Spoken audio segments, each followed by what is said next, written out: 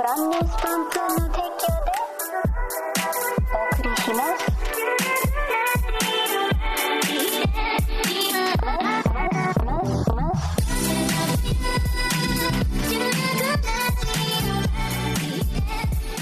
Hello everyone and welcome to 2019, a year for the study of modern visual culture. This is the Atcast and I am one of your illustrious hosts, Soup. I'm gonna assume that you called yourself illustrious because that's Mari's last name and Ava.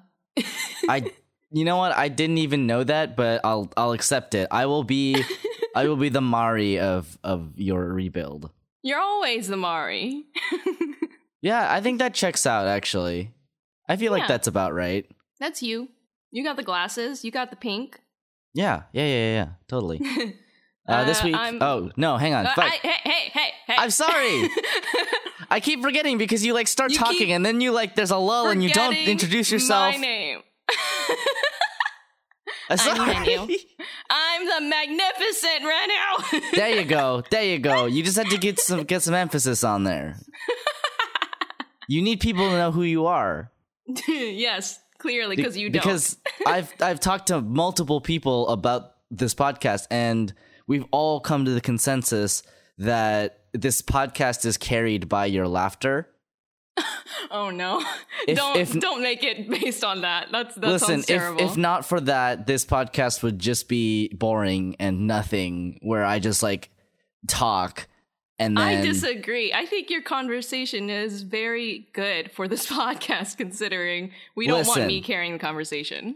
Listen, your laughter is what carries this podcast. Oh my god.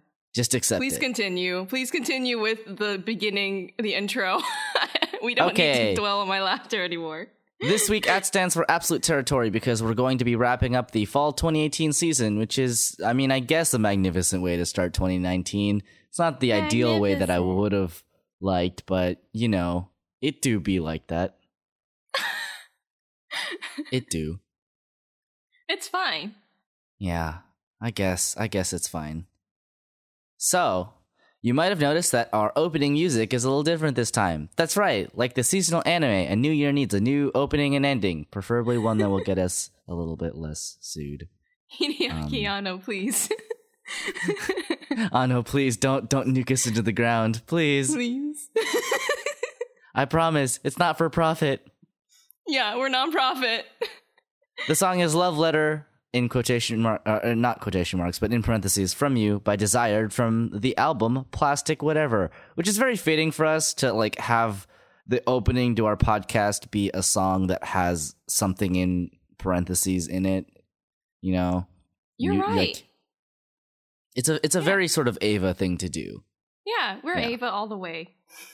So we have to disclaim that the song was changed from the original. We've added Renu's lovely vocals to it. Lovely. Which I have painstakingly compressed to hell and back to make it sound like that.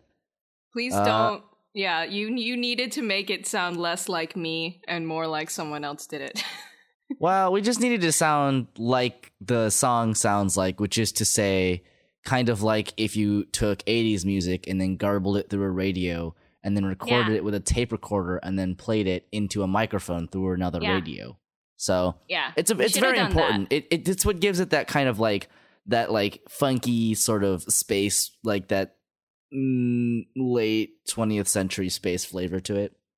I should have recorded it on my laptop microphone and then played that out to my good microphone and then it... So that you actually probably would have been better off recording this on a worse microphone, but you know what, it's okay, it's fine.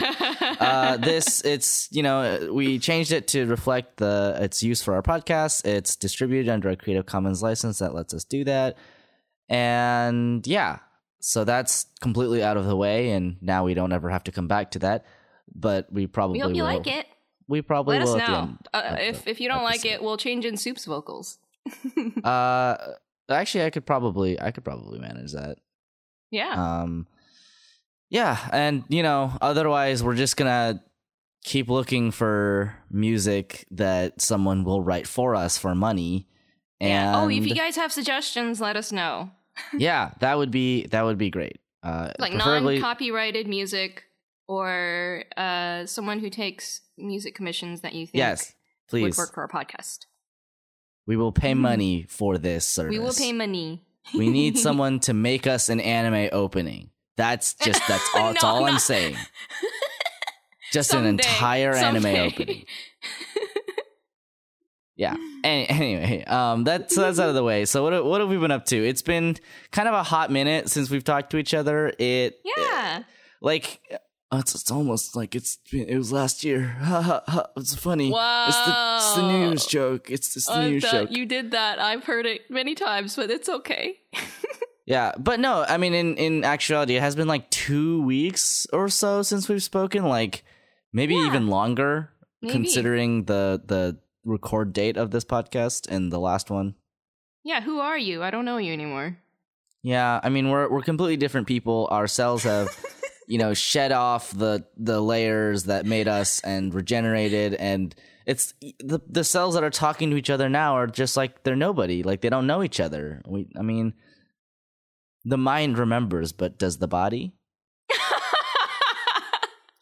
Anyway. Okay, Soupy. What have you been up to over this glorious winter break? Dude, I got to play lots of games. I mean, aside from spending time with family and friends, but who wants to hear about that? I've been playing tons of games. I thought you were going to say besides spending time playing Yakuza. Also Yakuza, but aside from Yakuza, because I already talk about Yakuza all the time. I got to play over winter break with my friends in North Carolina. I got to play the tabletop game Red Dragon Inn.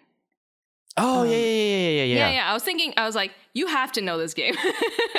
Yeah. I love the games that are like, and this is kind of pertinent to a conversation that we were having about a project that we're not going to expose now, but I love games that are kind of like that, where they're like about the sort of ancillary stuff that happens, right? It's like, oh, this is like, this is about what happens when the adventurers are not adventuring. Like, I think that's really cool. I think it's super cool. So for those of you who don't know, this is a game based around the concept of a party of adventurers in a fantasy land, probably like D&D, and they stop at an inn called the Red Dragon Inn, and the objective of the game is to get all of your other party members wasted and you be the last person standing. Yeah. It's one big joke about how every D&D party starts in an inn. Yes. So, yeah, it's great. It's a lot of fun. There's lots of different characters you can choose from. They have lots of different I think like expansion packs that have more characters, and they all have different abilities, wizards, thieves, etc. Like they have all the typical classes, and also a lot of other cool stuff too. There's like a murderous bunny in there somewhere. Yeah, it was a lot of fun. And let's see, I think at first I played a pirate. It was the pirate that I forget his name, but he has blue skin, and you can mark people with him and you can give them your token with his little eyeballs on it. I don't know. It's kind of weird, but it's cool. And then I also played the bard in the next round, which, man, I didn't win any of the rounds, but like the bard was interesting because obviously he's like super duper into the gambling, so like he can gather lots of money really quickly, and but the problem is that a lot of his cards, they inflict damage on the other players, but they also inflict damage on himself. So it's a really quick game with a bard in it. Yeah. And yeah, I did not manage that very well. I was like, I have no way to recover health with this character, and I have like 2 health left. But yeah, that was a lot of fun. I went to see my friends in St. Louis too, and we got to they have a Switch, so they let me play the new Smash, and that was a lot of fun. I have never been good at Smash. I've only touched the game like maybe a handful of times my whole life. I think the last time I played was on the 64. And so this game... Wow, really? Yeah, I know, right? Wow. Renu. There were like Yeah. 3 other Smash games. I know, but the thing is that's never been my kind of game. It's always like I've always treated it kind of like Mario Party, right? Where it's like it's like a party game kind of thing. You play it with other friends because it's obviously like a at least 2-player game. So yeah, it's never sucked me in kind of thing, right? But this game is so gorgeous, though. This latest iteration, they're all really great, but this one really, really impressed me with its graphics. And my friend had already unlocked all the characters in there, so we got to have our free reign of all the stages and all the characters. I really love what they did with the Splatoon character. The Inkling. I love the Inkling. Yeah, like I love that the ability is, of course, focused on covering your opponent in paint, but like the fact that all of the models have a version of them with like bits of paint on them or completely covered in paint is just so good. Yeah. I will say, like, that's what's very impressive to me about the newest Smash is that there's just a lot. Like, it is just kind of everything. Yes. And like, it surprises me the characters that they've put in that weren't in the previous ones, like Simon and Richter, where it's just like, you took a handful of pixels and you turned it into a real character that looks still like it would be designed in that era, but like a 3D actual rendered mod. This is very strange, but you did it very well. It's so well done, right? Like you look at it and you're like, he looks like he would be pulled out of that era. Like they drew him like this originally and then they just made him 3D. But no, he was originally like a pixel dude. And I mean, of course they would have had like design art, but still like it's so wild to see and have him animated and doing all his whip thing and throwing axes and crosses and stuff. It's awesome. Speaking of, fuck that whip. God, it's so long.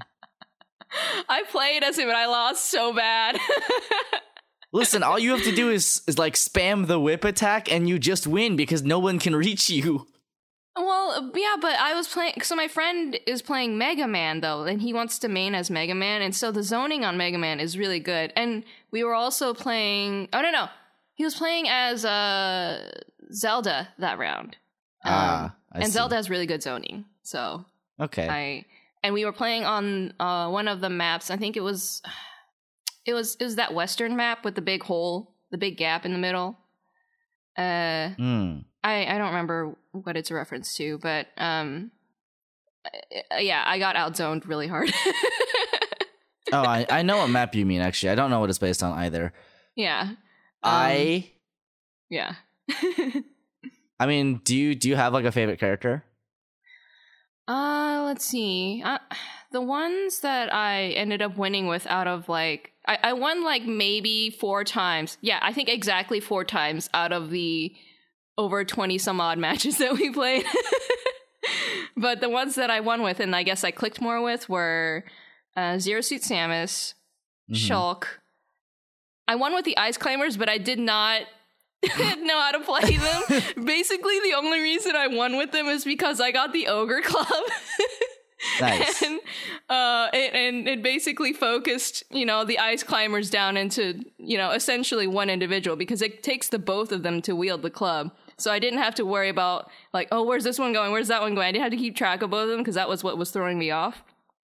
And so, yeah, because they were one giant club wielding duo, I was able to win with them. And Bowser Jr., which is just, the worst, most annoying troll character. Oh my god. Yeah, I mean, to be fair, like, the character that I really like to play is I just love Ridley. Because Ridley's just the fucking worst. Listen, Rennie, you have to understand that when, okay, so this Smash has been, more than any other Smash that I've ever played, been, like, the party game. Like, almost everybody I know likes to play it, and we all have a bunch of controllers collectively as a group now. And like we have like 3 or 4 copies of it because like 3 or 4 people own Switches and everyone owns the game. Yeah. Because it's good. But yeah, it's so good. Like you have to understand that when like my eyes are really bad, right? Like my prescription is probably 2 or 3 years out of date and I really need to get a new one and some new lenses. But when you have about like I think we actually hit 8 people on Whoa. yeah, because the game supports up to 8 people, and we actually hit that cap. Well,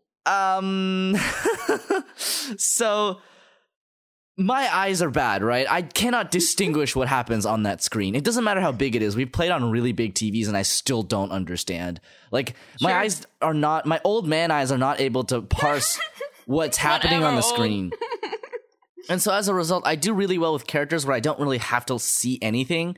So I do really well with characters like Ike, where I can just kind of like spam 1 or 2 attacks in variation. And I will just, as long as I'm like near another person, it will do something. And then Ridley is my favorite because you just do the most shitlord thing, which is you just press side B and you just like jump. And because there's 8 players, you're just going to hit one. And then you just kind of pile drive everyone out of the way and then throw someone off the map. Oh my god. And then I just do that from side to side until someone catches on. Oh my god. I'm kind of the worst. I mean, you're just playing to cover up your weaknesses, but also into a strength, which is, I cannot see, therefore I will mash the one move that I can. Yeah, and also, like, you know, if it gets to a smaller amount of people, I can start to make it out, especially because Ridley is such a big character. Yeah, I mean, just playing with 3 people, like, I felt like an old lady because, like, I was having trouble keeping up with my character because there was one round when we were playing, I think 2 Fire Emblem characters and then 1 something else. And I was one of the Fire Emblem characters, and even though we were colored super differently, I had trouble keeping track of myself on the map. Yeah. Because it was also one of the big maps, too, so it was like, oh, geez. Yeah, as a game, like, despite how different every character looks, it's surprisingly unreadable to the eyeball. Yeah. I think I'm legitimately it just takes like, more time how? to train and train your eyes. I don't get how people, like, are good at this game. I'm just like, Are your eyes they like train? Yeah, like, are your eyes just really strong? I don't. I think they attune their eyes, you know. I think that's fair. Like, my eyes are attuned to Overwatch, so now I understand what that game is about. See, there you go. See, and for me, if I were to step into Overwatch, I would lose track of everything that's happening, and I'd basically spend all my time trying to learn where the map goes. Well, yeah, that sounds like fun. What else have you been up to? I think that's oh, we also played another tabletop game called Mysterium, I think. Let me see. Mysterium. Tabletop? Yes, Mysterium. Okay. So it's basically about you're all a group of psychics and you have one person who is the ghost, and they're trying to convey clues to you about how they died, but they can't communicate with words. So once the game starts, the ghost is not allowed to speak at all, even to explain rules and stuff like that. And so you're going through, as the psychics, going through these floors of the mansion, and you're getting clues from the ghost to figure out who killed them, how they died, and where it happened. And the way that the ghost communicates to you is by handing you these vision cards. So, like, your psychics have a vision, and then they get a certain amount of cards. And basically, it's almost like you have a set of cards in the middle that you're trying to match your cards up to. So, like, for example, if one of the players got a card with a bicycle in it, and so they connected that with one of the portraits of the characters. They had a little snippet of a newspaper that had a bicycle photo in it. And they're like, okay, that matches up. But a lot of the time, it's not that straightforward, right? So one of the motives was that this person, the culprit, was like a snitch, and so the card had them lying in court, right? And so the way that the ghost conveyed this was by playing a bunch of cards with a rat on it, and it's like, okay, so this person ratted someone out, and so that was how that was figured out. So it's a lot of stuff like that where it's like you kind of have to guess based on these picture cards that you get how they're related to the picture cards on the table and try and get it right so that you can proceed further into the mansion and guess the other aspects of the culprit. And then in the end, there can only be one, final culprit. Basically, all these psychics come together with their clues, but there's only actually one villain. And so if you make it to the final floor in time, because you only have like 7 hours, basically one evening, not 7 hours in real time, but in game time, to figure out the culprit.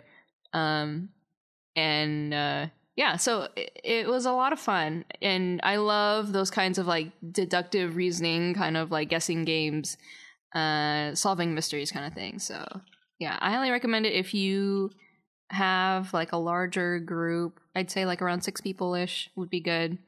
And yeah, it was good. Nice.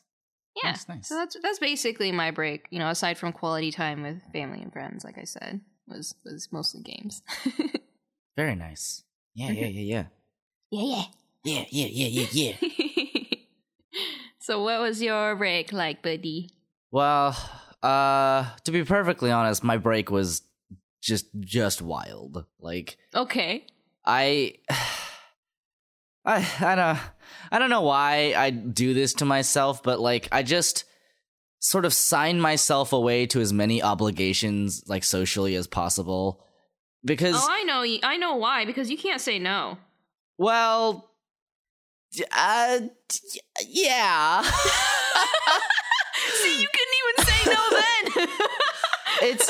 It's because when it's break time, it is when I get to go home to my parents' house and hang out with all of my friends that are also home for the holidays. Of course. And that just means that I cycle between 2 different, like distinctly different groups of friends that I made in school and that I still keep up with, and the hordes of internet people that I also talk to. So basically I had it was a very sort of odd experience being that busy. I don't think I've ever been that busy over a break, but it feels like aside from sort of Christmas time, and Christmas was not a relaxing event either, because I had to cook lunch for the family that was coming over, which was like lunch for 11 people. And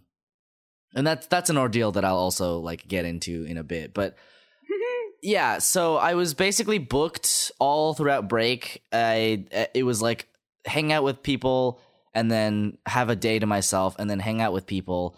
And having a day to myself was like generous at best. It was like maybe sometimes, because sometimes it was literally just, and I like last episode even, right? It was record podcast, then get up and go to D&D, and then the next day go to bowling, and then go home to play Stardew. So like that was kind of what my break looked like, where it was like just sort of hanging out with people all the time, to the point where I don't think I ever had more than 2 or 3 days, probably 3 days is the most, just to myself, which is probably a mistake, but also like, I don't know. I mean, it's break. I guess I should maximize the time I spend with my friends or something. It's a very odd kind of feeling that I get, where because of the way that that tends to work, where it's like I'm being very social for very long periods of time without a lot of like break necessarily in between. I end up in a state where I don't want to be alone, but I also really want to be alone. Or I'm just like, please leave me alone. But then when I'm alone, I'm just like, I could be hanging out with someone right now, though. But right, you feel restless. Yeah, I feel kind of restless. It's almost like it's almost like school, where like you get off of school and then for the first week you're just like, homework. Oh, no, hang on. I'm good. I'm not late. Yeah. But yeah, and of course, part of this is amplified by the fact that winter break is like a bunch of events really closely packed together, right? Because it's like Christmas, and then your friends always want to hang out after that, and then you have New Year's, and of course you celebrate New Year's. I celebrated it with some friends. It was a very lovely night, and then New Year's Day I celebrate the Lunar New Year and this is a very like sort of like Asian American thing, which is to celebrate Lunar New Year on New Year's because your entire family lives like not in the same place, and it's just more convenient to do it when everyone's home. So when you actually have days off. Right. So we celebrate you don't get Lunar New Year off, so you just celebrate it on normal New Year. So, I dressed up in my traditional Korean hanbok. I went to my uncle's house and we had the traditional rice cake soup. And it was, and then we bowed our heads to our elders for money, and they gave us money, which is really nice because, that's the kind of thing where you're just like, yes, this is good. New Year's money. But then, right, because it's like, then I spent the rest of that day doing nothing because I was exhausted because I was, drinking the night before.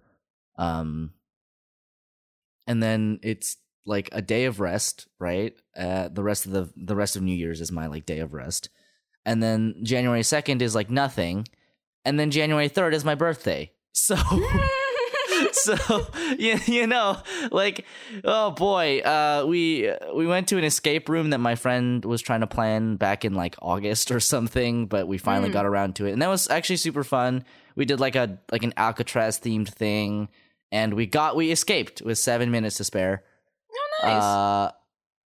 Somehow we had to get a couple hints, but it was only ever like one hint per like quote unquote room, and it was. As soon as we got the hint, we were like, oh, okay, we get it.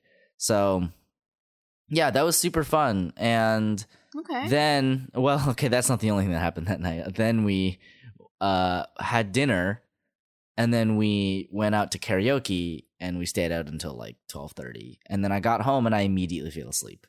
Like, I legit was just like, I got home, I drank like 2 or 3 cups of water, and then I immediately passed out. I was like, good night, everybody. I feel like a lot of vacation ends up being like that. Like you think about vacation in anticipation. You're like, yeah, I'll get to relax, sleep in, do whatever I want, get to see some people. But it is actually exhausting. Well, so here's the thing, right? Is that was not the end of my adventures. Because the next day I promised for some terrible judgment on my part. Like I have bad judgment. So I decided days ago before this, I decided that I would go to show my friend my favorite ramen place because he's never had like proper ramen before. So I got super drunk on my birthday, and then I woke up at 10 a.m. the next day so that I could go get ramen. Oh dear. And also so that I could get ingredients to make breakfast the next day, because I promised my family I would make breakfast the next day because it was basically my last day at my parents' house, and they wanted to have like a breakfast with my grandfather. So I made like Chinese crepes basically, and like scallion pancakes. I made what was it called? I think it's like jidan bing or something. It's just like a lettuce wrap. It's like a crepe lettuce wrap with a bunch of Chinese sauces on it. It was very good. And I wish that was the end of my break, but it wasn't, because then the next day, or no, that evening. Oh no, I remember. Okay. It's all coming back to me now. Oh jeez. So it's all coming back to me. So okay, all right. So you know that day that I got ramen, right? Yes. Well, I was feeling tired at about 11 because I was just feeling exhausted that day because I was out until like 3, and then I had to buy groceries, and then I came back home. So I accidentally fell asleep at 11. I really intended just to like lie down and, oh, that's right, I went to dinner with my family. That's what happened. So that was Friday. I went to dinner with my family and also got ramen in the morning. And then I got home probably around 10-ish, and then I lied down at about 10:30 because I was like, I'm exhausted and I just want to lie down for a bit before I get up and, actually do things. Well, guess what didn't happen? I lied down at 11 p.m. and I woke up at 3 a.m. And I woke up at 3 a.m. and got up and I was like, oh no, I'm not sleepy anymore. So I got onto my computer and I watched a couple YouTube videos, and then it was like 5 a.m. now. And I was like, oh, because this is my new like guilty pleasure. I've been watching there's a YouTube show called Scrapyard Wars put on by Linus Tech Tips, where they build PCs, but using like, they have a PC building competition, except there's always like a stipulation or two they have to follow. Like one of them, the latest season is they're not allowed to use the internet. Whoa. Yeah, it's pretty wild. But yeah, so that's I spent like 2 hours watching that because I'm just the worst. And then it was 5 a.m. So I was like, oh, I have like dough to prepare. So I went to go prepare dough. And I really felt an affinity with like Chinese cooking actually in that moment, where I like was preparing this dough and I was like, I feel like I have to bake something, but I don't. It's all like pan fried. And in that moment, I was just like, this is a really Asian thing I'm doing. Like, yeah, I understand Asians, now. I'm The oven is never used. Right. Right? The oven is pan storage, right? Yeah. Because if you make a dough, you're not putting it in the oven. You're not making a bread. Yeah. Or if you are making a bread, you're steaming it, which is like just so funny to me. I've never felt closer to the continent of Asia than at that very moment, except for the time that I was on the continent of Asia. There you go. Yeah. So that was interesting. But I prepped that dough. I watched Scrapyard Wars for another hour or so, and then I started making breakfast. And by the time my grandpa got there, I had it done and we ate. And then I had to go get my hair cut and dyed because my appointment was at 11 a.m. So I drove into San Francisco and I got my hair dyed and cut. Mm-hmm. And then I got home in the afternoon because it took a long time to dye because my hair got really long. I didn't cut it for like 2 or 3 months. So it got super long. So I had to get it, cut and dyed. And the dyeing really took like 2 hours. So I got home. It was like maybe almost 4 o'clock, but that means that I had to quickly take a shower and then go to my friend's like holiday get together, which she put together on the 5th of January because no other date worked for the rest of us, because my friends are all like ridiculous and some of them are just spend the entire vacation in like Mexico or Africa. So yeah, I had a holiday party. I got pretty drunk because I didn't actually eat anything after like 12, basically. Like I didn't eat anything really substantial, and I didn't even eat anything really substantial after I got there. So I had maybe a couple drinks and I was drunk. But that was a really good time, actually. I had a very good time at that party. My friend got me a cookbook for the Secret Santa. I got my friend a pen. It was a lot of shenanigans. That was where we played Smash with 8 people. Oh, geez. Yeah. It's even more fun when you're drunk and you just like I was gonna say, like, no wonder also your coordination was probably off, like, in addition to the blindness. I'm so bad at Super Smash Bros. Like we have a joke where we always use the auto pick name generator because it's so funny. They make the best names. Oh yeah. So one of the names I got the first time we played was No Johns, which was first of all just a god tier name. But then it became a meme because I was playing as No Johns, but I would do this thing where I would lose track of my character and then because of that accidentally fling myself off the map and then not be able to recover. So that became known as a No Johns. It is a No Johns when, you throw yourself off the map accidentally. I committed many No Johns. yeah, it happens. You're just like, oh, oops. And yeah, so then I had a day to myself, and then I didn't have a day to myself. I drove down the next day, which was to say yesterday as of the day of this recording. So I got up in the morning, after being drunk, but I luckily did not have a hangover because I took care of myself and drank lots of liquids. Okay. I drove to the city and ate lunch, and it was, oh my god. Okay, so the drive down here was so bad because January 6th was like the worst storm in like all of California in like months. No joke, the highway I was driving down, the left side of the left side was like basically underwater. I hit it a couple times where I was like, my car would bounce because of how like deep the water was. Oh. Yeah, it was pretty silly. Anyway, luckily, the rain was coming down so strongly that my music, I just couldn't hear it all. Wow. But luckily I made it down safely, so, no need to worry about that. Now it's all over. I didn't get injured or anything, so my car is fine too, which is nice. But my goodness, it was like, yeah, it was pretty silly. Yeah. Yeah. It was the most rain we've gotten in a while. I think it was like 1.5 inches or so in LA. Something like that. Man, California was not ready for any kind of moisture.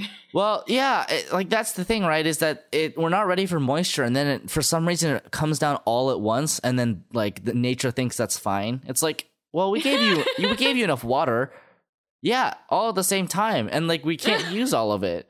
So, but yeah, my break has been pretty wild, and I'm not looking forward to the fact that I have an 8 a.m. class this quarter, or the fact that my 8 a.m. class leads into a 10 a.m. class, which leads into a 12 p.m. class,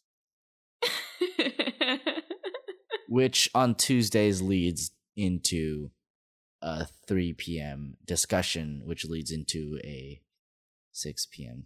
discussion. Oh, buddy, you have a full day.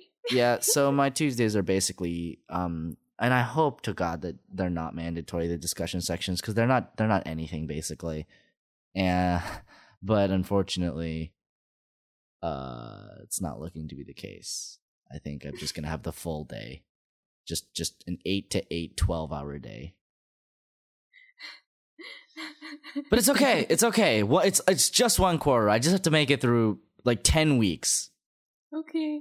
So if I'm not alive really during the next like 2 or 3 months, that's why. It's only on Tuesdays, right?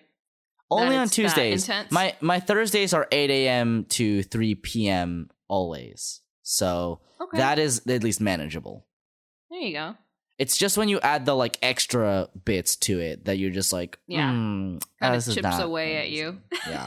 And then it's like the thing about discussion sections is that, they're there to make sure that bigger classes can have smaller sized class experiences, which is fine, but like all literature courses are basically run like seminars anyway. Mm-hmm. So like there's no point because you're just kind of doing the same thing again. And I mean, I guess I shouldn't say that there's no point, but it's like I just don't feel the need for this necessarily. It doesn't provide any more value to me.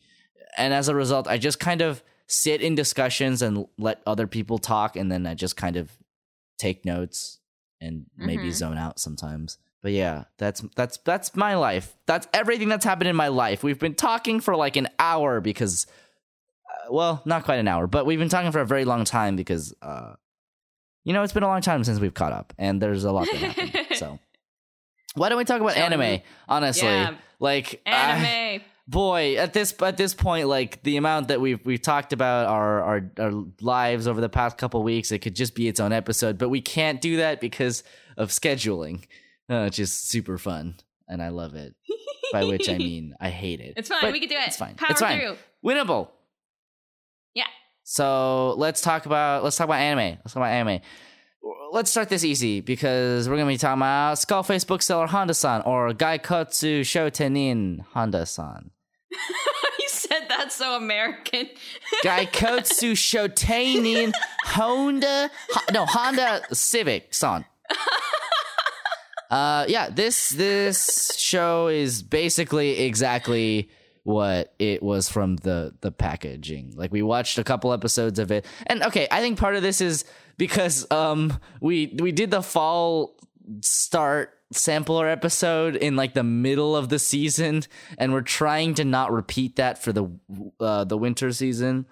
But like, yeah, we've seen a good amount of this, and then like what we've said about it still stands. It's really funny. It's very real. It is a very self-aware show. And yeah, like, I think if you want like a short form comedy show that is a little bit real and there's very Agretzko, if that's what you're into, this is a show to watch. Yeah, the humor gets me in basically every episode. like if he's screaming, I'm screaming. it's like because the main character just screams a lot, except I understand because that's also how I feel, but like this show gets to externalize it. Yeah, exactly. Like, and if you've ever worked any kind of retail job, any kind, it doesn't matter if it's like in food, in clothing, whatever, you can relate to this guy. Yeah. It's, you know what, I will say it's like very charming in the way that all of the characters have like these weird faces. Yes, and I love that. The people that don't are like literally nothing, or their customers. You know, it's funny because it almost makes the booksellers into like not real people, which is like I think hilarious, and completely the point. Yes. Yeah, I'm very into it, and I love it. It is a show with a lot of personality to it, and I highly recommend watching it. It's so low like investment too. Like, you don't need to watch all of it. You can just kind of take it at your own pace, and they're only like 10 minutes long. It's like 2 bits per episode. Yeah, I'm very into it, and if you want a relatable adult comedy, this is it. It's good. It's light and nice. Yeah. So next we have That Time I Got Reincarnated as a Slime. Tensei shitara suraimu datta ken. Nice. Suraimu. And it's an isekai, and according to Soup, the gold standard of isekai. And it's exactly what you get from the title. It's about salaryman who gets reincarnated as a slime, as we mentioned in the start, and it follows a pretty consistent plot line. It doesn't really like go too crazy in terms of like, you know, subverting all of your expectations, because they kind of get that out of the way in the beginning in terms of like, dude came over into fantasy world, but now he's a slime, so what do? But he's an overpowered slime. See, the thing is, I feel like the slime isekai sort of franchise at this point, because you know it is a franchise, is the gold standard because it set a lot of these standards, at least for modern isekai as it is, because it's like, you know, it's taking the kind of wish fulfillment aspect of Sword Art Online and then mixing it with some of the more traditional fantasy elements of, I mean, like an RPG world, really, without explicitly saying it. Like it's very much, this is, if you're like, what is an isekai? This is an isekai, right? Yeah. Like, the only thing that's slightly different about it is the fact that he's a slime, and then that's kind of it, right? Like, it's isekai played very straight, which is, I think, fine, because we don't have a lot of anime that are actually like that. Like I said, for some reason, we got the like reverse isekais first. Like, we got the like kind of subversive ones first, like Konosuba and Overlord and ReZero, without getting the actual isekais that inspired and prompted those isekais to be made. I will say, I think that Slime, the reason it actually lands really well is because it's very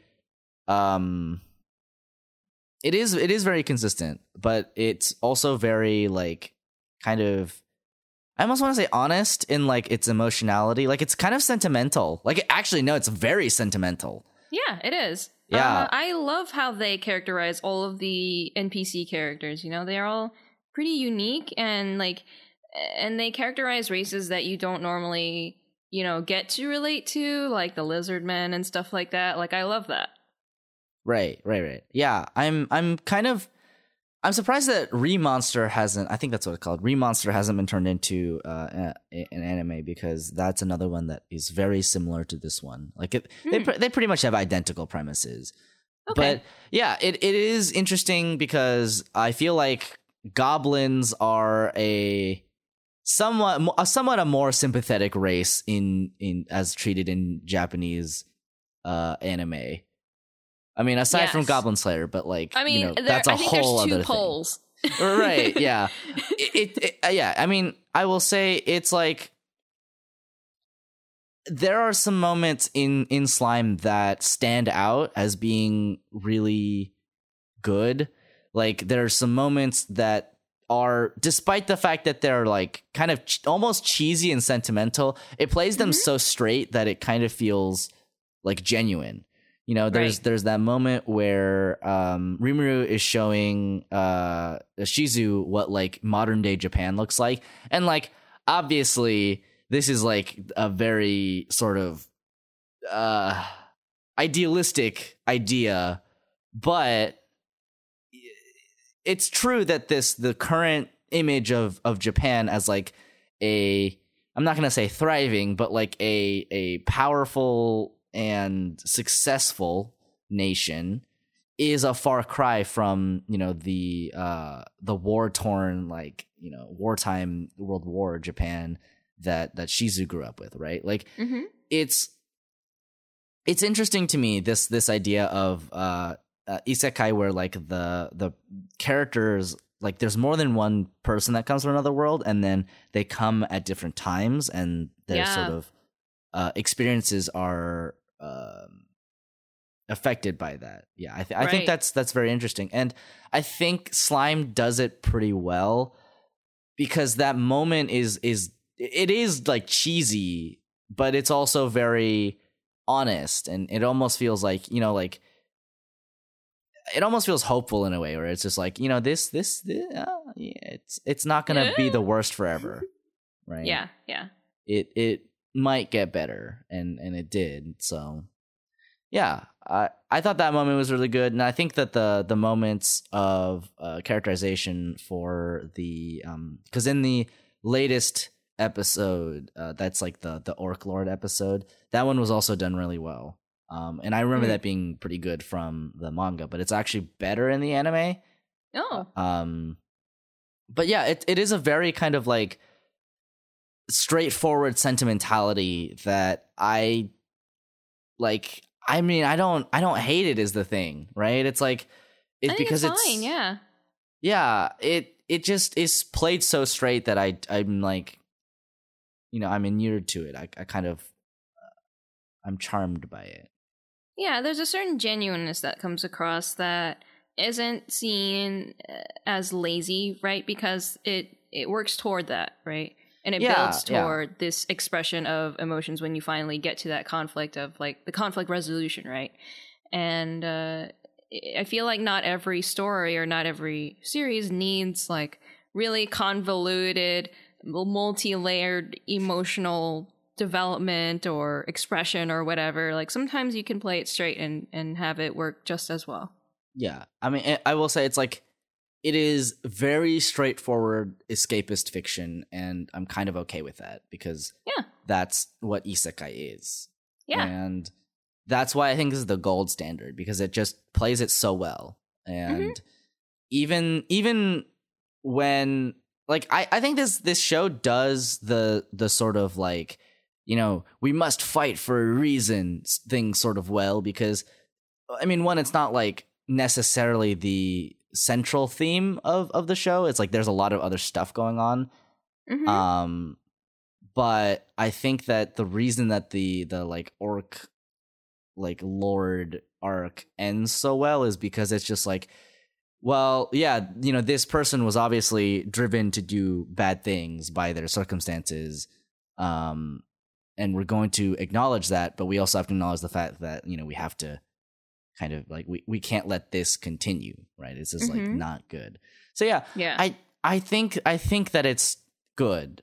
Like I feel like it's good. Also, the animation is like surprisingly competent all the way through. I kind of felt like they would slack in the middle, but they didn't. Like it was very consistent throughout, which I was very surprised about. Yeah. I think this is done by Studio Mappa, right? I believe so.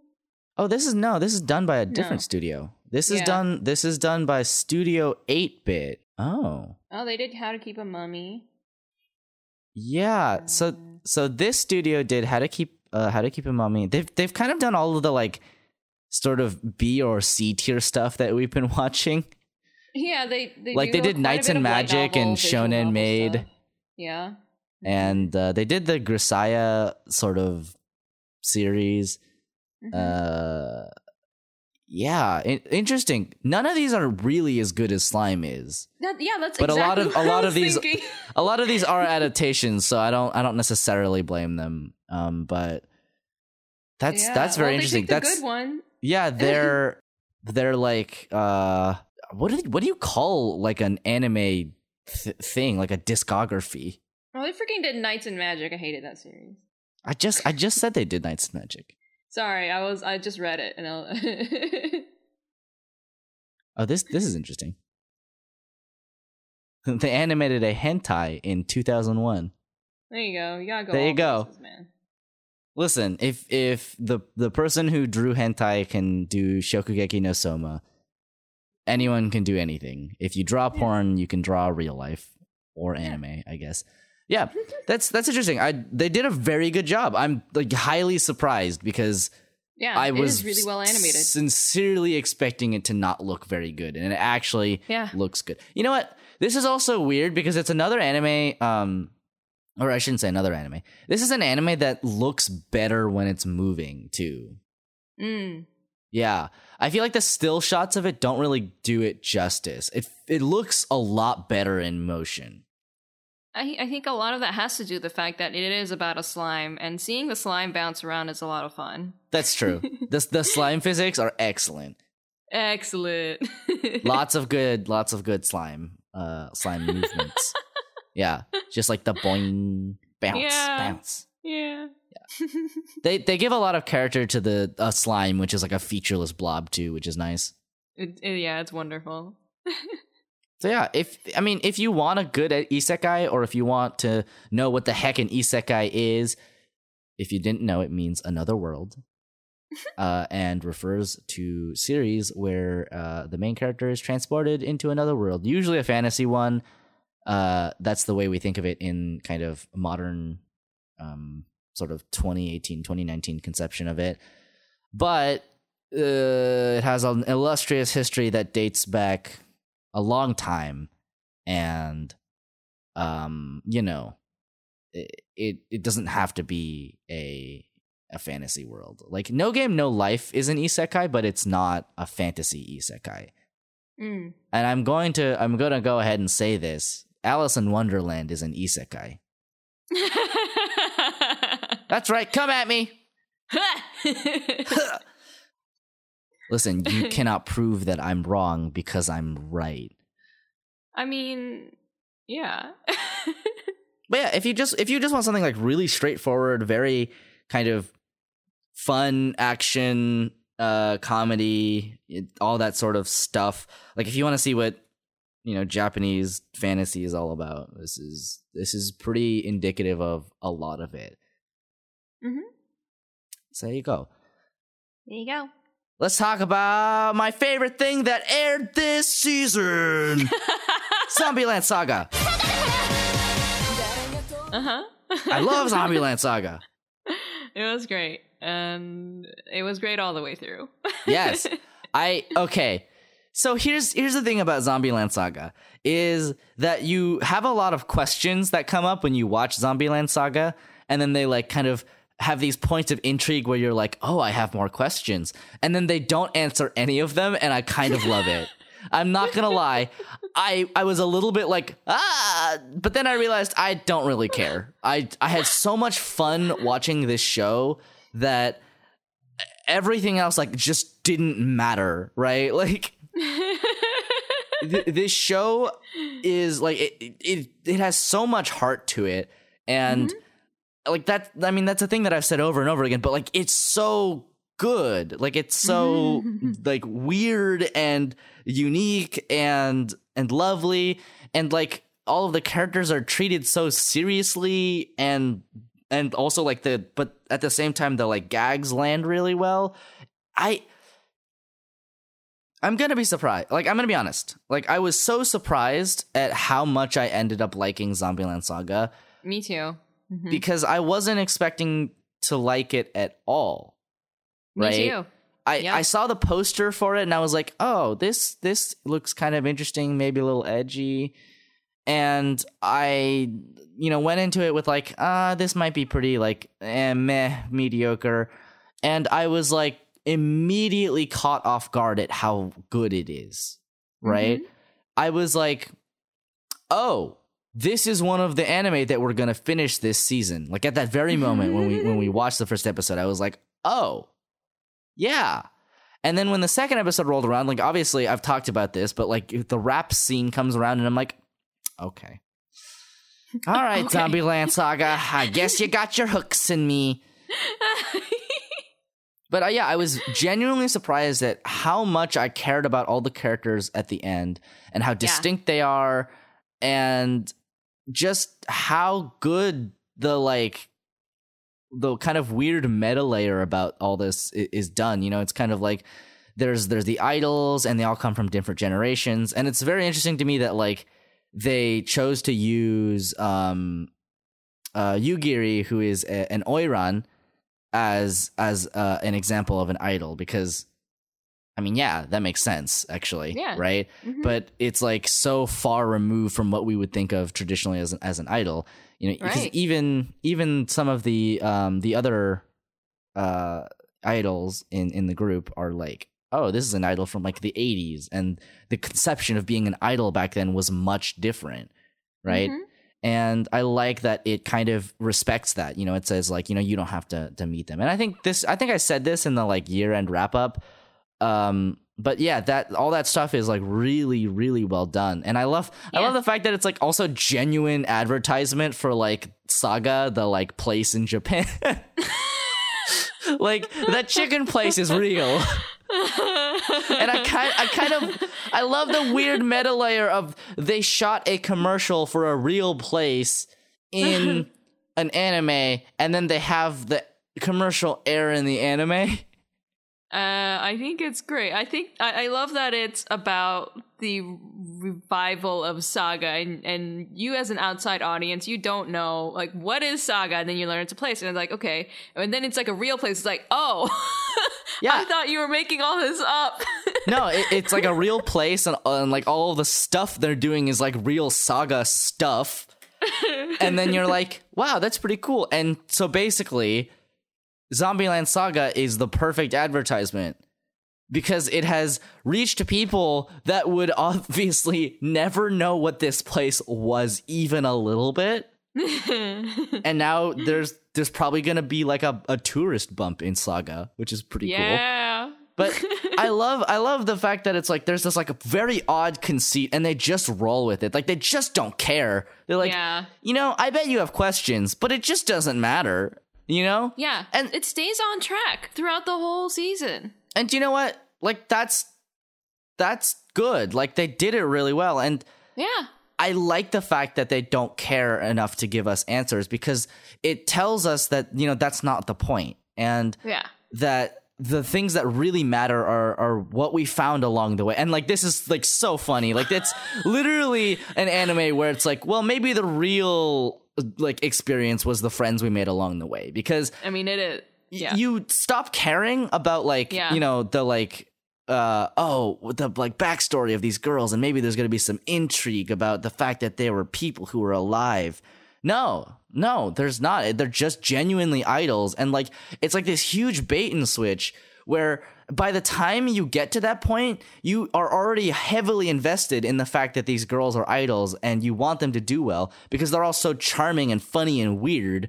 And the level at which it is like playing this game is like way beyond my like conception of it, where I'm just like, whoa, my mind is blown at how much I care about all this stuff now. You know, it's like, it acknowledges that there is a lot of stuff that is not ideal about the idol industry. You know, it's kind of like, there's obviously the point about they're zombies, so they never stop working and they're like always on that grind, and you know, they're not even treated like people, right? And these are all very valid points to make about the idol industry, but you know, it does go back and say like, you know, these girls are doing it because they love it. And I mean, again, it's like, it's so heartfelt and lovely in the way that it completely tackles the like this like sort of negativity about it, and focuses on the positive aspects of it without disregarding the negative aspects, right? It's like, that is so good to me. And boy, thanks Cygames for my life, I guess, because this is a Cygames produced anime, which is hilarious because Cygames is producing anime now, and and you know what? I just realized Cygames keeps doing this idol stuff. You know what? Because they did Uma Musume. Yes.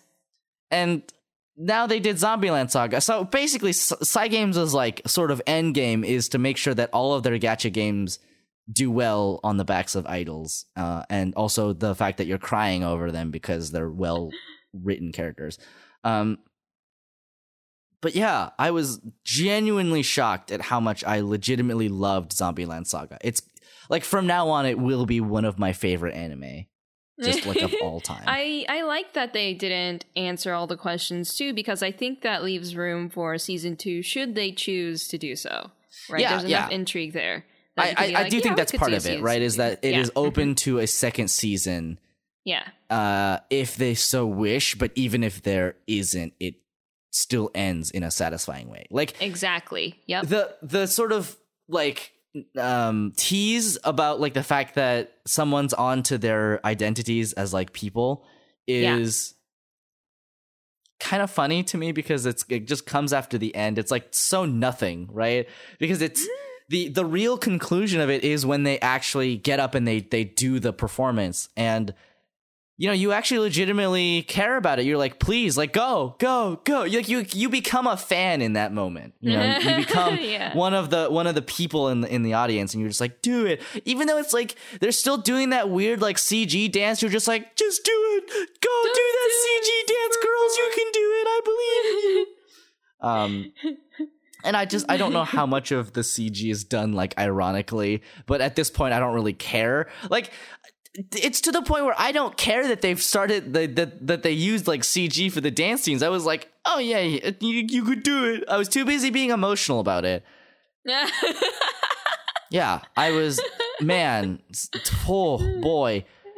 And let's like wrap around to it. Like, Zombieland Saga does a trans character, a trans like idol, and a trans idol main character, quote unquote, just part of an ensemble cast. But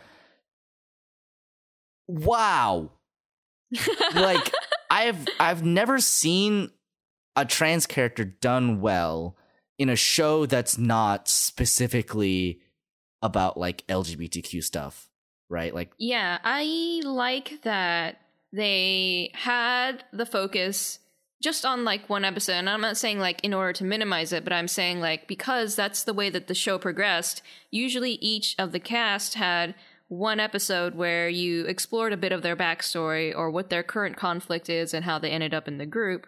And so they did that for this character, Lily. And after it was acknowledged and, you know, her backstory was, you know, presented to the group, etc., they went back to their regular shenanigans right afterward, right? During the next episodes, they went on to exploring other characters. And I like that the group dynamic didn't really change, even though you would expect something like that to be contentious, right? but yeah. that's not the point of the show, and that's not really what the story that they're trying to tell. They're trying to tell the story of how this idol group, revives Saiga or whatever, right? Yeah. and comes together at the end. And then I like that at the end they wrap around to the main character's arc, and then that is what really like solidifies the bond between the group and what they've been through. So I think that the treatment of this character was really well done because it wasn't overly focused and it wasn't under focused. It was just like that right amount of balance. I mean, the reason that this is like it works is because, again, it is something that is like legitimately the focus of her. It is like very deeply tied to her identity as like an idol, and it's like very important to her character. But it's not like the only thing that her character is exactly about, right? Yes. And the fact that we're getting more genre stuff with incidentally queer characters. I mean, Banana Fish was written in like the 80s, but like right? It's like how far have we really come? Like the fact that we are getting like genre stuff with incidentally queer characters is really great, right? Like yeah. And boy, the fact that they like the narrative and the characters treat the character really well. Yes. And they like it's just handled so like it's very sensitive, right? Like it's not like played for jokes, it's not played for like ridicule or it's not like super dramatic either, right? Because like the actual central focus is about their relationship or her relationship with her dad and the way that was frayed by show business and exactly by the focus right? was about what was more important to her, which was her relationship with her dad and the idol and her becoming an idol rather than her being trans, right? Of course that's going to be important, but that's not the message, right? But also the fact that like she literally dies because she realizes that she's going through puberty is like, yes, boy, yeah, that's like like the fact that like all of these kinds of I have to wonder, right? Like I have to wonder who wrote this character and if they did any like sensitivity like reading or anything, because I've never seen a character done like this in just seems so anime. Naturally approached, right? Like whoever did this might be like if they know anyone that's LGBTQ or whatever, then they just see them like as like, everyday people. Like it's nothing to the thing is I don't expect this level of representation, right? From anyone really, but like even sort of more progressive circles, right? It can be a very contemptuous point. Like I think it's very easy to not do this kind of character well. Like I think it's really easy for people to have good intentions and then just like, I don't know, whatever, they don't pay for sensitivity reading or they don't ask anybody who's actually trans like what it's like, and they end up in a situation where it's like it almost does more harm than good, right? And the fact that this show does it so well, so almost incidentally, right? Where it's just like all of these themes about her character, like very tightly wrap around each other and like create something that's like much greater than like it's so interesting that this came out of an anime, which is like I'm not gonna lie, this isn't me saying like, oh, Japan is a terrible place where gays are not allowed. I mean, to be fair, it's like not legal to marry if you're gay there. Like let's be fair. Let's be real. Like let's be real here. But that's not to say that there isn't like a thriving LGBTQ community in Japan. But it is to say that anime is notorious for being very, very, very, very, very, very bad with trans characters because awful. Right, because it anime as a whole, right, as a community, has this problem where they're just like, oh, traps, bro. And, you know, even saying that makes me want to vomit. Yeah. But like, this is the reason why it's so surprising to me that this character is done like this in a way that is, okay, and this is like the most important part, right? Like, this isn't like bullshit subtext Japan. This is like explicitly like, this is a trans character, right?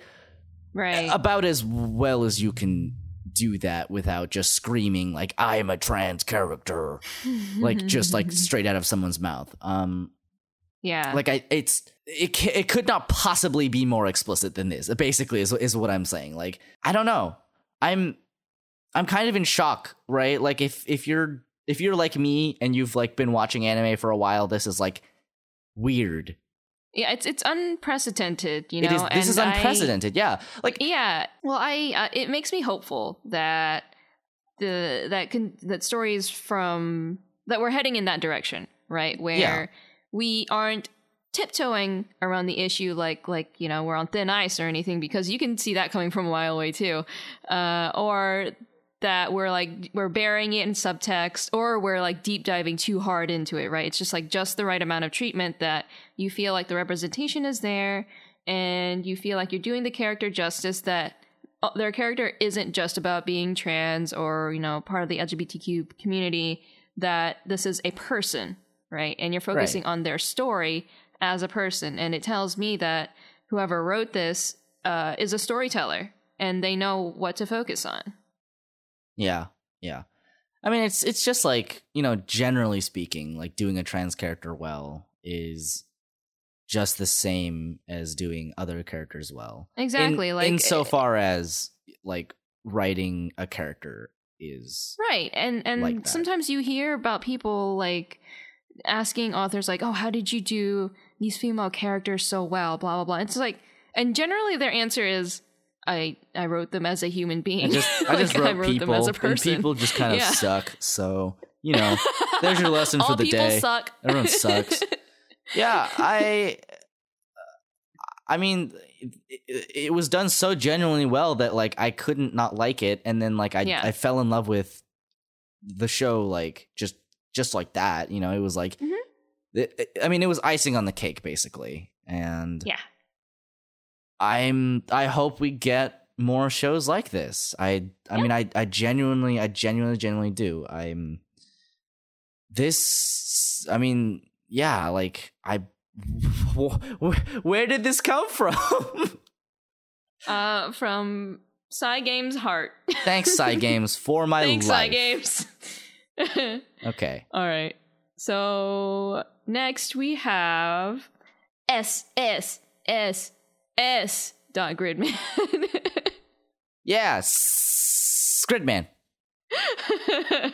From Studio Trigger, and thank God we got this freaking anime, because if I got another freaking Duddy Fuda darling in the if we got another bad Trigger anime, I would just hang up my hat and leave.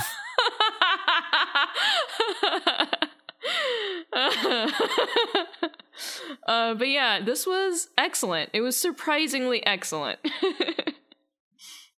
I love the animation, of course, because Trigger, but it wasn't like overdone, like, you know, bombastic Trigger, which of course is aesthetic too. But this was like just the right amount of animation for these characters that are, for the most part, they're just like going to school and stuff. But then there's kaiju battles.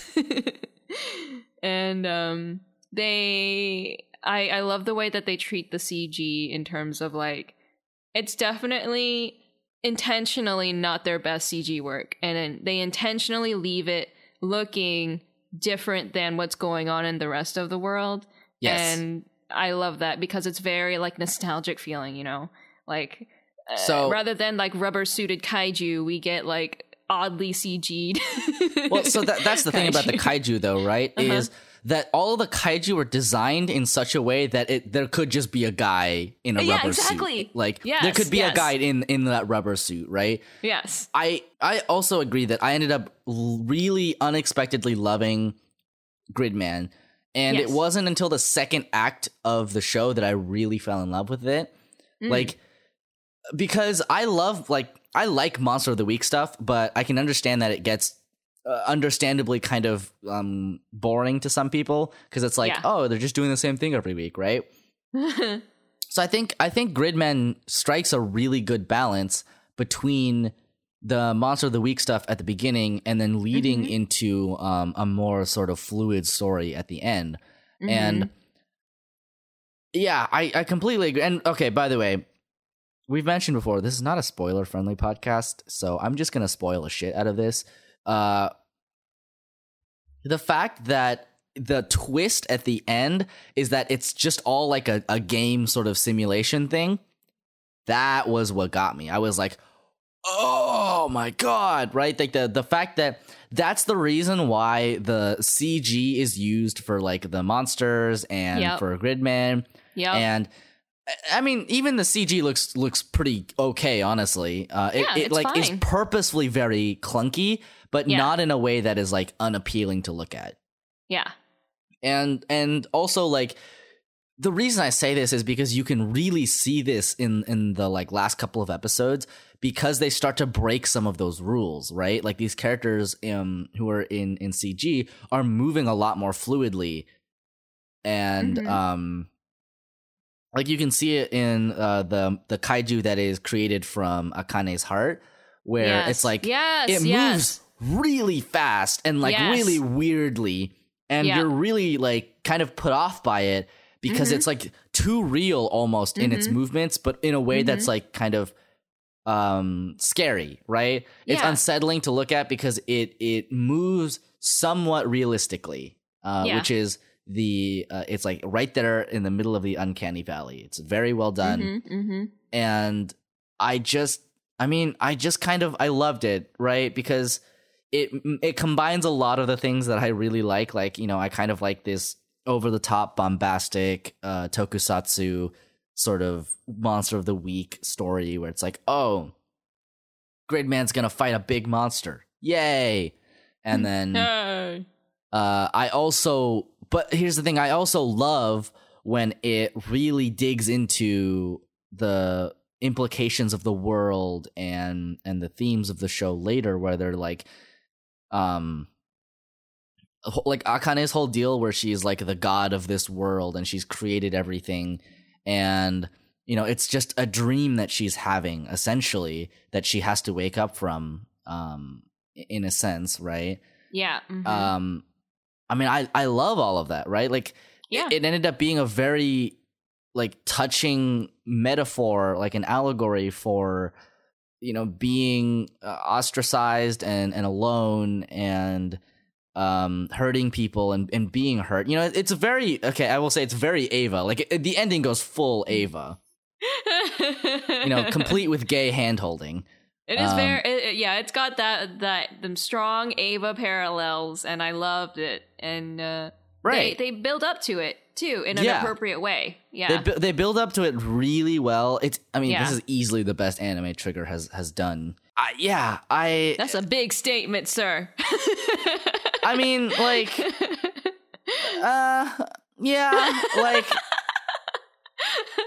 I wouldn't say easily. I think Kill la Kill is still pretty good. All things considered. There's still others that I'm like, still pretty good. But yeah, like I will say that this is like a really well done anime because I think because of its like the scope of it, like the framing of it, it's kind of explicitly a very meta show because it has a lot more like kind of cinematic framing than a lot of anime. It's not framed necessarily like an anime. There's a lot of like the shot where the like characters, the like Gridman characters are like running, and then the like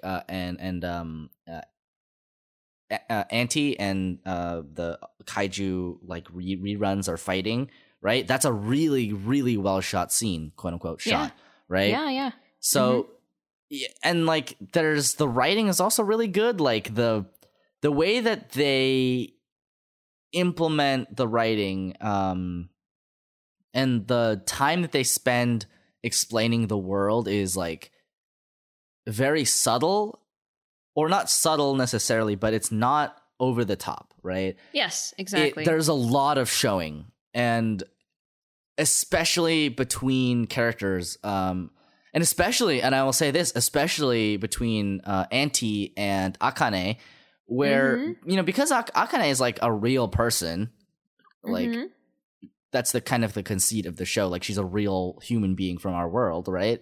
It's kind of like that conversation between Auntie and Akane where he like tries to hand her the umbrella and she's just like no, right? Yeah. That scene is so good. And you get all of the emotion in that scene without anyone saying anything about that, right? They're just like, oh, I can see it in your eyes or whatever, right? They don't say like, oh, you look so terrible, or like, I'm so sad. It's like, it's the feeling of like, leave me alone, I don't want to talk to you, without ever explicitly necessarily saying that is so good. Yeah, like they do such a good job with like body language, like especially between those two. Like you see her complete dismissal of him. Like most of the time she isn't even looking at him when she's talking to him, you know? Yeah, I mean, it's great. I also love the fact that it essentially like shifts from the Monster of the Week thing to like quote unquote modern storytelling conventions. Like it goes from, this is a straightforward show about a boy who turns into a giant robot to fight monsters, to like, oh, by the way, this is like all a virtual reality dream by a person who is feeling like lonely and like depressed, right? It's like, oh, yeah, it is. Yeah. It makes that shift really, really well, too. Exactly. Like, it's not one of those, like, haha, plot twist moments. It's more of like by that point, they've explained that Akane made this world, but it's become too big for her, and that just, like, ruins her, right? And you kind of get the sense that this is something that she's feared, like, all this time, and you're like, why? This is more deep-seated than that, right? And then when the final reveal happens, like, she's a real person who secluded herself into her room, you're like, that's why. This was supposed to be her escape. Yeah. And because the world is too big for her and she doesn't know how to deal with that. Yeah, that was why I loved the first or like the last scenes in the anime where they're like talking in the room, and where she's like she's crying in the room too, like where she's like God, that was the moment where I was like, oh, this is like real, like and the fact that they reveal that and they never say it, right? Like, oh my God, they never say it, which is so good, but you know it. Yeah, exactly. You know it. And I love the fact that it's basically like this whole world is like full of her imaginary friends, right? And so exactly. It makes sense that she never felt any comfort whenever they're like, oh, you were your friends, blah, blah, blah. And why she couldn't believe them until the very, very end when they were having to talk and Rika was like, I just want you to, carry me in your heart, and, I'm not going to be able to go to whatever world that gods go to, but I just hope you'll carry me with you. And that's why she gives her the passport. I mean, what's so interesting about that to me, though, is that there's like a couple of really key moments that stand out to me, which is that in the last scene where they're like where she's like where they're talking about, it's like, why was it Yuta that carries Gridman or whatever, right? Yeah. And you have that scene where everyone is talking to or looking at Akane except for Yuta, who is looking at Rika. And so you have this like level where, Yuta is like the only one who can save Akane, because in a world where everyone is made to like Akane and like love Akane, he chooses to like Rika instead. And I think to the point, it almost feels like to me that Rika is like also part of Akane, because when she wakes up in the real life, like she looks like Rika. And that would make a lot of sense for the way that the show is framed, because it's like, okay, so if you're gonna carry me with you, right, probably really what that means is like Rika was really Akane to begin with, right? Like they were kind of the same. They were kind of the same person, and that Akane was actually just like a projection. And yeah, the way that it's done at the end, where it's like, oh, fighting isn't my only strength. I, Gridman, can fix things, was really cool. Like, I mean, I feel like this is a very sappy episode that we've done here, but like it's like it cannot be understated how important it is that this is a show that at the end of the day is about, a hurt girl who cannot handle the world. And it is about the process of her healing. And it's all like allegorized through, or allegoried. I don't know what the actual like word for that is. Like, I don't know how to turn that into a verb. Yeah. But it becomes an allegory through the use of like tokusatsu. And you kind of get hints of this, right? Like where Akane is someone who creates kaiju, who is a kaiju, who aligns herself with kaiju and likes kaiju. Like she actually knows things about kaiju, right? And we learn that in the middle of the series, right?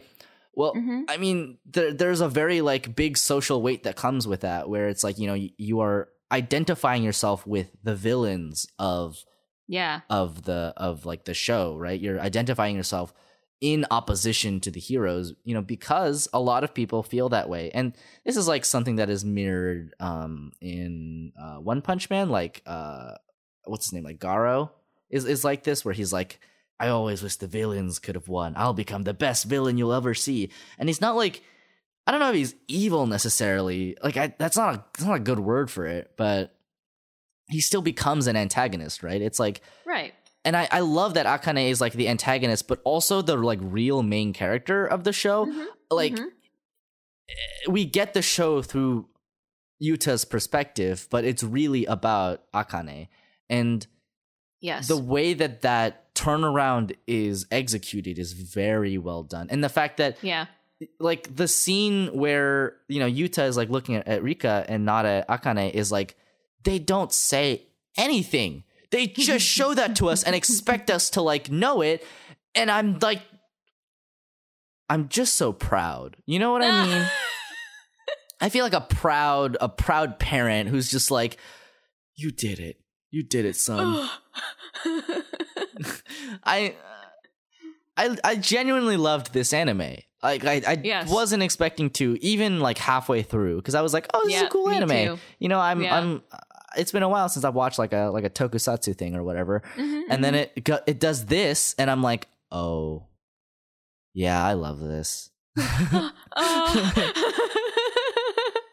mean, it to me feels a lot more Gainax than Darling in the Franxx ever did, which is funny, all things considered, right? Do you know what I mean?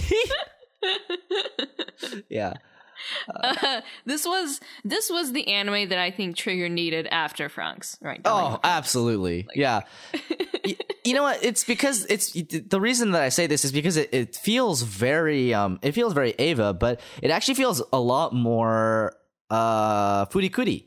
It feels very Furikuri at the end. And the reason I say that is because, you have, I don't remember her name, but like Fire Girl, who keeps playing that game where she's like God and she like sets fires. And that feels a lot like Akane. Yeah. And, it's also like an allegory for like puberty and growing up and being a person in a society, right? All those things that are painful and terrible. And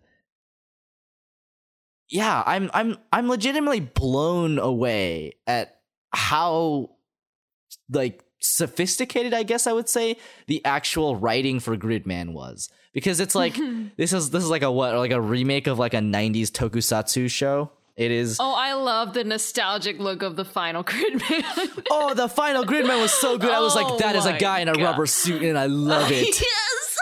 Like he looks so like janky 80s, and I'm so about it. So good. I was so here for it. I love that. like in addition to the great storytelling, it hits all of the traditional notes of a tokusatsu. Yes, it absolutely It feels does. like, yeah, it has a really good understanding of that genre, and they know how to hit the right notes and to showcase what they need to showcase. That really makes it a tokusatsu. Yeah, totally. Yeah. I completely agree. They even have the whole like the villain comes over and then becomes part of your one of your allies. Oh, I loved it. Oh my god, yes, that turnaround was so good. Just like, I live to destroy you, but that means you must live. Yes. I was like, yes. Oh, I love this. And then like the fact that they played like the like really old. I think that is the original Gridman theme. But it the fact has that, to be, right? It has to be, because it was so 80s. And the fact that they played it, I was like, oh, I am very about this. Yes. Yeah, everything that Gridman does, it feels like it comes from a place of love. Yeah. And it's like, it's so carefully crafted. And I fell in love with Gridman harder than I thought I would. Mm-hmm. Yeah, I think it's a great anime in general, and it's great for the age group that they're showcasing, right? Because it's basically like, hey kids, we know you like anime, we know you like kaijus and stuff, but treat your friends well. Yeah, pretty much, right? Yeah. Yeah, there's like a whole like story that we can infer from the show, which is really cool. Mm-hmm. Yep. So yeah, I'm just gonna go ahead and like wholeheartedly recommend Zombieland Saga and Gridman. Just watch them. Like just watch them. That's my recommendation. Just watch them. Yeah, give them a try, see if you like them. Zombieland Saga is pretty like you get what you're getting into from the get-go. Like both of them are, but they dive into it more deeply than you think in each of their own genres, and I think it's stunning the way that they do so. Also, the fights in Gridman get really cool. At the end, oh my god. At the end, they get really cool. Like they progress. Yeah, I mean, what's funny to me is that they kind of tackle this idea of like tokusatsu and like kaiju battles, right? Where they're just like, with the Yuta's friend Utsumi, where he's like, so many people got hurt during that, but like I thought it was so cool when Gridman was fighting the monsters, and then they're just like, I mean, yeah, right? Like that's us. I know. Like it's so awful, but we're just like, Gridman, fuck him up, destroy that monster. Okay. But yeah, it is. I did not expect to like it as much as I did. Yeah. And I wholeheartedly recommend it. And I think Gridman is like one of those things where you have to kind of, if you're not into the premise of it, you kind of have to watch. Like you just have to keep grinding it out, basically, because it does pay off in the end, at least in my opinion. I think so too. Yeah. So let's. Well, actually, I'm gonna talk about Rascal Does Not Dream of Bunny Girl Senpai, because it is very much in the same vein, except not quite as like allegorical. It is a lot more straightforward because it externalizes a lot of the same anxieties and feelings as Gridman does. It executes all its arcs really solidly, even until the end, which is surprisingly hard. It's very hard to write very consistently, but it ends about as well as it begins, which is nice. And I just there's like one thing, which is that it kind of feels like Oregairu in the fact that it feels like there's more story in the light novel, or that it continues on afterwards, which is, I mean, that's fine. I think it works well enough as a singular piece, as like a 12 episode piece. But I love the fact that Rascal Does Not Dream of Bunny Girl Senpai has and like it's such a like sharp way of looking at like adolescence. Like the fact that so adolescent syndrome is like this manifestation of like the stuff that it's like societal stuff, but in the kind of microcosm of school, right? And like your peers, and then it manifests physically as like problems, I guess you'd say. So for example, Bunny Girl Senpai, her adolescent syndrome manifests in that people stop being able to perceive her. Right. Because she gets actively ignored by the people around her to the point that they basically stop, acknowledging her existence entirely. And she literally starts to not exist in people's memories and whatnot, like even people who should know her. And they have a couple of different examples of that, and I think the way that they explore it is really cool. And because the show is divided into different arcs, they don't overstay their welcome, right? I only got through like the first arc, unfortunately, which is the first 3 episodes. Okay. But my God, those episodes flew by, and they were so, not in the terms of like, oh, it's so fast paced, but it was actually perfectly paced to the point that I was just like, okay, first episode, and then we watched right into the second episode, and it's like, okay, third episode, and I was like, that was beautiful. I know, yeah, it works really well, even though they're like they're very tightly written. I would say, because it's like the arcs take place over 2 or 3 episodes. Yeah, which is not a long time. No, but they managed to develop characters and then have an emotional payoff in that amount of time. And it's not going to be, I will say, it's not going to be as great as like something like A Place Further Than the Universe, but it is still going to be there. And like, there's stuff at the end that is also really impactful and very emotional and built up to very well. One thing that I love about this show is that the adults do not believe in adolescent syndrome. Yeah. Like, I love that they just don't get it, right? Yeah. Like there's just the one reporter lady, and then that's it. Right. No one else. Like, I love it because it's not only like, good writing, right? Because it's just like, oh, the adults can't help you out of this one, right? Yeah. But it's also like good, like, empathy building, and it shows you the perspective of what it's like to be an adolescent, because these things are happening, they're manifesting, you can see them happening with your eyes, but people will, like, adults do not believe you, they just don't see it. And that's such a great way of like looking at how people are treated as adolescents.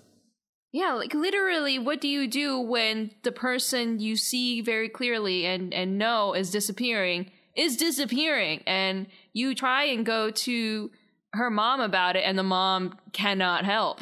Right, exactly. Yeah. And there's some other stuff at the end that I really like. Like, there's a twist where, well, I won't spoil it for you because you'll have to watch it. Don't spoil it for me. I'm going to watch it. You're going to watch it. I assume you're going to watch it eventually. Yes, I will. I love this anime. But yeah, all of the characters that have adolescent syndrome are really well done. And then the ending, I think, wraps it up well enough that it can stand alone. So okay, yeah, and it legitimately feels like it feels like a natural conclusion to what's happening. Like, I can't say too much about it because I don't want to spoil it for you personally. But the last episode is very good. Nice. That's all I'll say. That's what I like to hear. Yeah, I feel like from an animation standpoint, it was interesting. The whole, like, first of all, the advertising for the show, I'm still befuddled by it, right? Yeah. They clearly were leaning super hard on the bunny girl part of this show, even though, from what I've watched, she only wears it for like maybe 1 episode top, right? Right. And yeah, were they doing it to bait people who would love that kind of thing into this show? In which case, they would probably stop watching after the first 2 episodes because they're like, "This isn't what I wanted." Or, "When is she going to put the suit on?" And then you learn that she's never going to put it back on. Or, because also simultaneously that advertising would push away people like me who didn't even give the show a chance in the beginning, right? Because I was just like, okay, look at this, look at this cover, look at this title. summary sounds you know, and I didn't bother with it, right?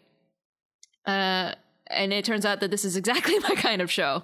So Yep. yeah, I'm very confused by the advertising. I'm wondering if it was like a publisher idea, or maybe if it was, you know, the actual studio's idea. Maybe they did it on purpose, but I think it's Yeah. just kind of like that. Like, Yeah. I think the writer just writes a bunch of these like sleeper light novels where it's like, oh, it baits you in with like a cute premise, and then you're like, oh my god, I have so many feelings. What is this? Reforming society? I guess they're really hardcore targeting the people who would be in here for an ecchi anime, and then hooking them with like, oh, but I want these two people to be together, right? Yeah, And maybe trying to get them to think more deeply rather than attracting the deep thinking audience already, and maybe the deep thinking audience will come by along eventually. Like, I don't know. I think they just expect people to like write off of the goodwill of this author's last work, which was also pretty much like this, where it was like, oh, it starts out and it sounds kind of trashy, and then suddenly everyone is crying, including you. Yeah. Okay. I understand that, I guess. Yeah. Is there another one that you want to talk about? Well, who would I recommend this for? I recommend this if you like serious drama stories, and if you like character development, and if you just want to see some relationships happen. I recommend it for people who actually want to see a relationship in which it doesn't feel like the two characters are being pushed together, right? Yeah. It feels very natural. Yeah, literally after my friends sat me down and we watched this, because they were like, you gotta watch this, and I was like, okay, Yeah, well, man. I'm here, so watch it. We went to go watch Aquaman. Oh no. Which, first of all, from an animation standpoint, I love that movie because, like, my god, it was beautiful. From a relationship drama standpoint, it was exactly what you would expect out of a superhero movie, which is the two characters look at each other and they start falling in love. Oh, which, Lord. I mean, you know, love at first sight, yada yada yada. But it didn't feel like they built up to anything significant. But by the end, they're kissing, you know, that kind of thing. Rascal Does Not Dream of Bunny Girl Senpai doesn't do that. Like, these characters are looking at each other all the time, and a lot of the time they're fighting or like giving each other crap, and it's great. Yep. Yeah, and yeah, so I love that. I'm very intrigued by the fact that the way that the animation looks makes it look like a much older anime. Like, not like 90s the anime. style is very like kind of 2010. It's early 2000s, right? And yeah, like early knots. yeah, like It's almost very like Haruhi. Toradora or Oh, it's anything very like that. Toradora. Yeah, right. And I'm like, this has to be purposeful, right? I think so. I think it's just like the style of the writing is also like that, is the thing. Yeah. Right? Because if you like Toradora, I think you're gonna like Bunny Girl. So Yeah, exactly. Maybe that's what they could have been going for too, but I mean, I was Yeah. gonna say, like, it is kind of the Toradora thing where they bait you in with one thing and they give you another thing, which is emotions. yeah. You're just like, oh, this looks like a cute, like, you know, anime that is kind of predictable, and then by the end you're like, oh, why do we just exist only to hurt each other? Yeah. Yeah, I mean, this is, I loved this show. Yeah, me too. And I mean, this is the studio that I think they were. I mean, before they separated, right? They're Cloverworks now, but before they were part of A1 Pictures, and they were, you know, before this, they were working on Darling in the Franxx. So you imagine, like they had to have purposefully done this kind of story and this kind of animation style, because you know what they can do with that anime, and yet they did this. So yeah, I personally loved it. Like, I would highly recommend this to anyone who, like, actually likes to think about their anime rather than like sit and absorb, because there's those kinds of series too where it's just like, I just want to watch, you know, I don't want to think about nothing. And yeah, this is definitely my kind of anime. All right, is there anything that you want to talk about before we sort of speed round the rest of this so that we're not here for like 3 hours? No. Okay. Let's go with start with Run with the Wind. Okay, Run with the Wind is a lot of people like to compare it to Haikyuu because it looks just like a Haikyuu because it was done by the people who did Haikyuu, but it's a slower paced show. It's about long distance running and the characters are wonderful. We talked about this in the Starto, and it carries and builds throughout. It doesn't like left turn or anything. And when they actually start doing the racing bits and start trying to get like times and stuff so they can qualify for the big race, it's awesome. Like the pacing starts to pick up, you feel the competitive spirit and you want these boys to win. So I highly recommend this show. Even if you're not necessarily into sports anime, you might like this one because the characters are great. Nice. Hinamaru Zumo, Thick Boys Wrestle. Opening is a bop, ending is a bop. Next. Next is JoJo's Bizarre Adventure Golden Wind, and even though it's continuing, I wanted to mention it because I didn't mention it in the startup because I kind of forgot to, and I also didn't have an opinion about it then. But quick opinion is that the characters are quite different from the previous JoJo's. If you've watched them, you can jump into this one without having watched the others and be like, I want some JoJo weirdness, but I don't want to go through all of that. You can jump into this one and you'll get the same kind of feel for it. It's all about the battles. It's very battle focused, and they got some really strange powers going on, and the way that they interact is very, very cool. The writing for the battles feels so smart, and I'm really enjoying it so far. Nice. Also, the ending song, I hate it. I hate the ending song. I usually like the ending songs because they'll pick awesome ones. This one I hate. Anyway. I feel like Araki picks these because he's like a weird, like, Western nerd. It feels like it, and he has some good picks, but this one is just like all about sexuality. So it's very weird when you have a climactic, like, That's cliffhanger, funny. and then suddenly there's this dude singing about how he wants to frick down with a lady. Nice. You know what? It do just be like that. All right, Banana Fish. It's gay crime drama. It's very good. I unfortunately have not finished it because I'm bad and I don't have time to do anything anymore. But it's good. But it's good. It's good. I will finish it. And that's saying something because, you know, I don't finish anything that doesn't last the season, basically. Because I'm kind of the worst. So get back to me in like a month and I might have finished it by then. Next. Yay. Next. Karakuri Circus. How about Karakukuri? Karakukuri. Yeah, that circus, but with the knives. This show is also continuing, but I wanted to mention that, well, Soup and I had stopped watching together around episode 3, and I continued on. And episode 4 is when it really gets down to it, y'all. You think that you know what this show is up with, like the first 3 episodes. You're like, a kid joins these 2 people. One of them's circus lady, one of them's funny man. Oh my god, the episode 4 is like such a hot mess. But the end though, you're like, what? What just happened? Because I never read the manga before. And yeah, so from there it goes super crazy. If you love super duper duper anime, just anime. Like, I don't know how else to describe it. That's all the stuff that you're like, wow, this could only happen in an anime.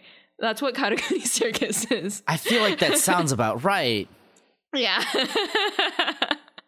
So, yeah, I actually have been really enjoying it. I tend to enjoy more crazy shonen type anime that have some level of storytelling, so yeah. Nice. Yeah. Goblin Slayer, it's basically D&D. Just skip the first episode. The CG never gets any better. It's just they just CG him when he's standing there. I don't know why. No. Next. Next is Golden Kamuy second season. Bro, I don't know how they did this because the first season was already so good, but the story just gets better. Yeah, man, I love Golden Kamuy. Man, it's so good. And the CG in this also never gets any better. You would think that it would get better because it's the second season. It's the same. No, it's okay. Who knows? Maybe season 3 will give us like really high quality bears, and we'll just be like, whoa. I wasn't prepared for this. Yeah. Regardless, It'll give us photographs of the bears, I know they'll just be like like real ass bears. Yeah. So I really really love this series. I'm so in love with this series, and I really hope that there's a season 3. I knew you would like one. it. I knew you would like it. I need to catch up because I need to get ready for season 3. All right. Yeah. I think that's pretty much it. Somehow we've been okay. This season was so hard to wrap up because there were so many good anime.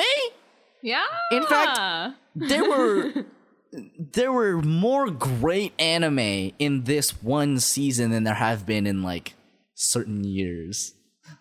I mean, at least ones that appeal to us, right? Which we, of course, have. I have tastes, very but... specific tastes, but yeah. I agree. But like, just generally, I feel like a ton of great stuff came out, not just in the last season, but like the last year.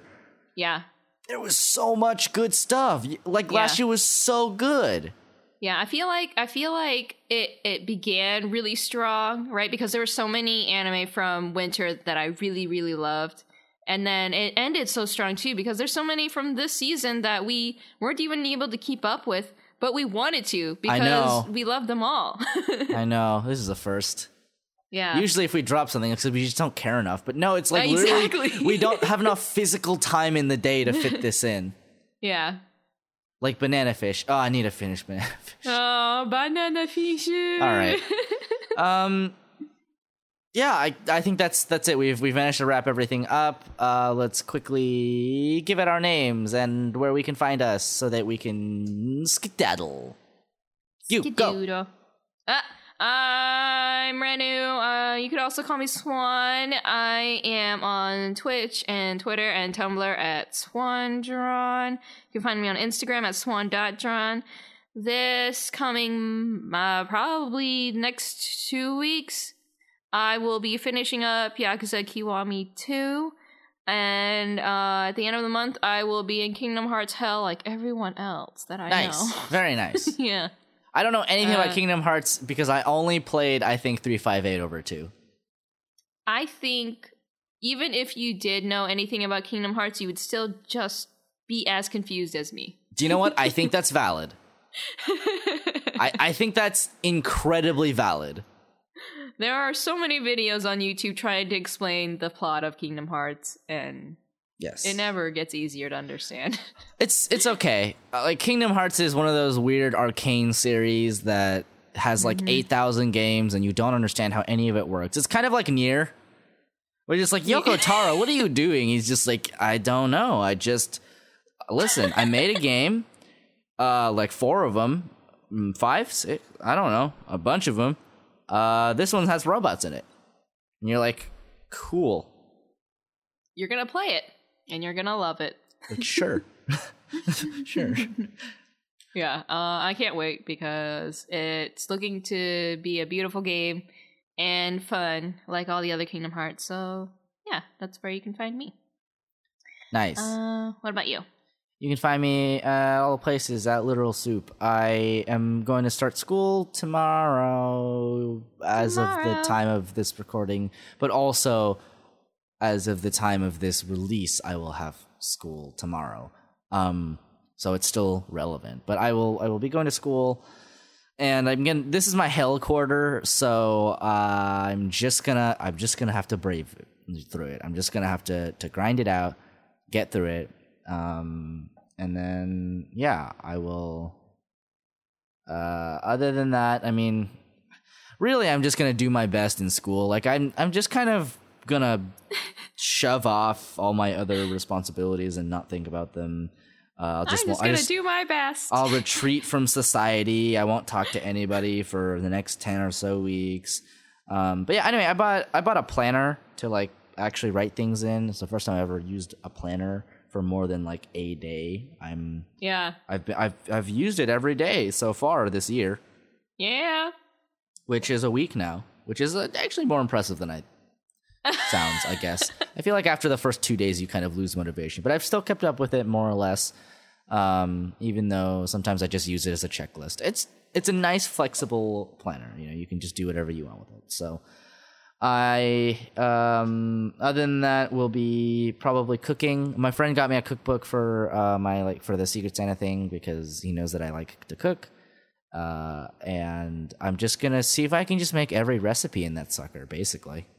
Whoa. Yeah. I probably won't get that far. But I'll try. I'll give it the old college try. You are in college. I am in college. I'm not sure how to end this episode really because I feel like Akechigoro has kind of suffered. Are you done dancing on his grave?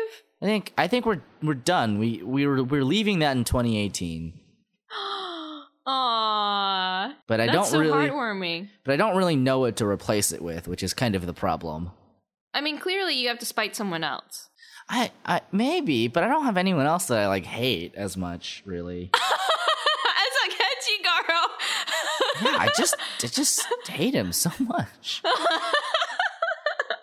I don't know. No one else? Nope. No, not that I can think of. You know what, actually? So this is completely off topic, and I can't believe that I'm like extending the ending of our podcast like this, but I don't know why, but for whatever reason, you know what got stuck in my head recently? And I know the reason. It was because I was binging Ava because of the podcast.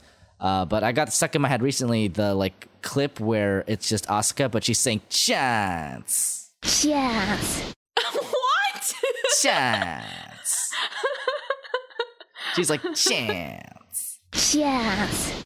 And then like it's I think it's one of those scenes in episode like 25 or 26 where maybe it's earlier. I don't know. It's the one where like Asuka has to hear all of the other like women voice actors say her lines. She's just like chance. Chance. Chance. I don't know why I got that stuck in my head, but I did that like 40 times while making breakfast the other day.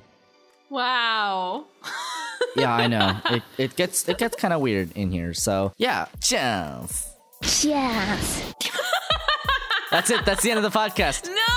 I'm just gonna end it on that. One. And then figure out what I should do next week.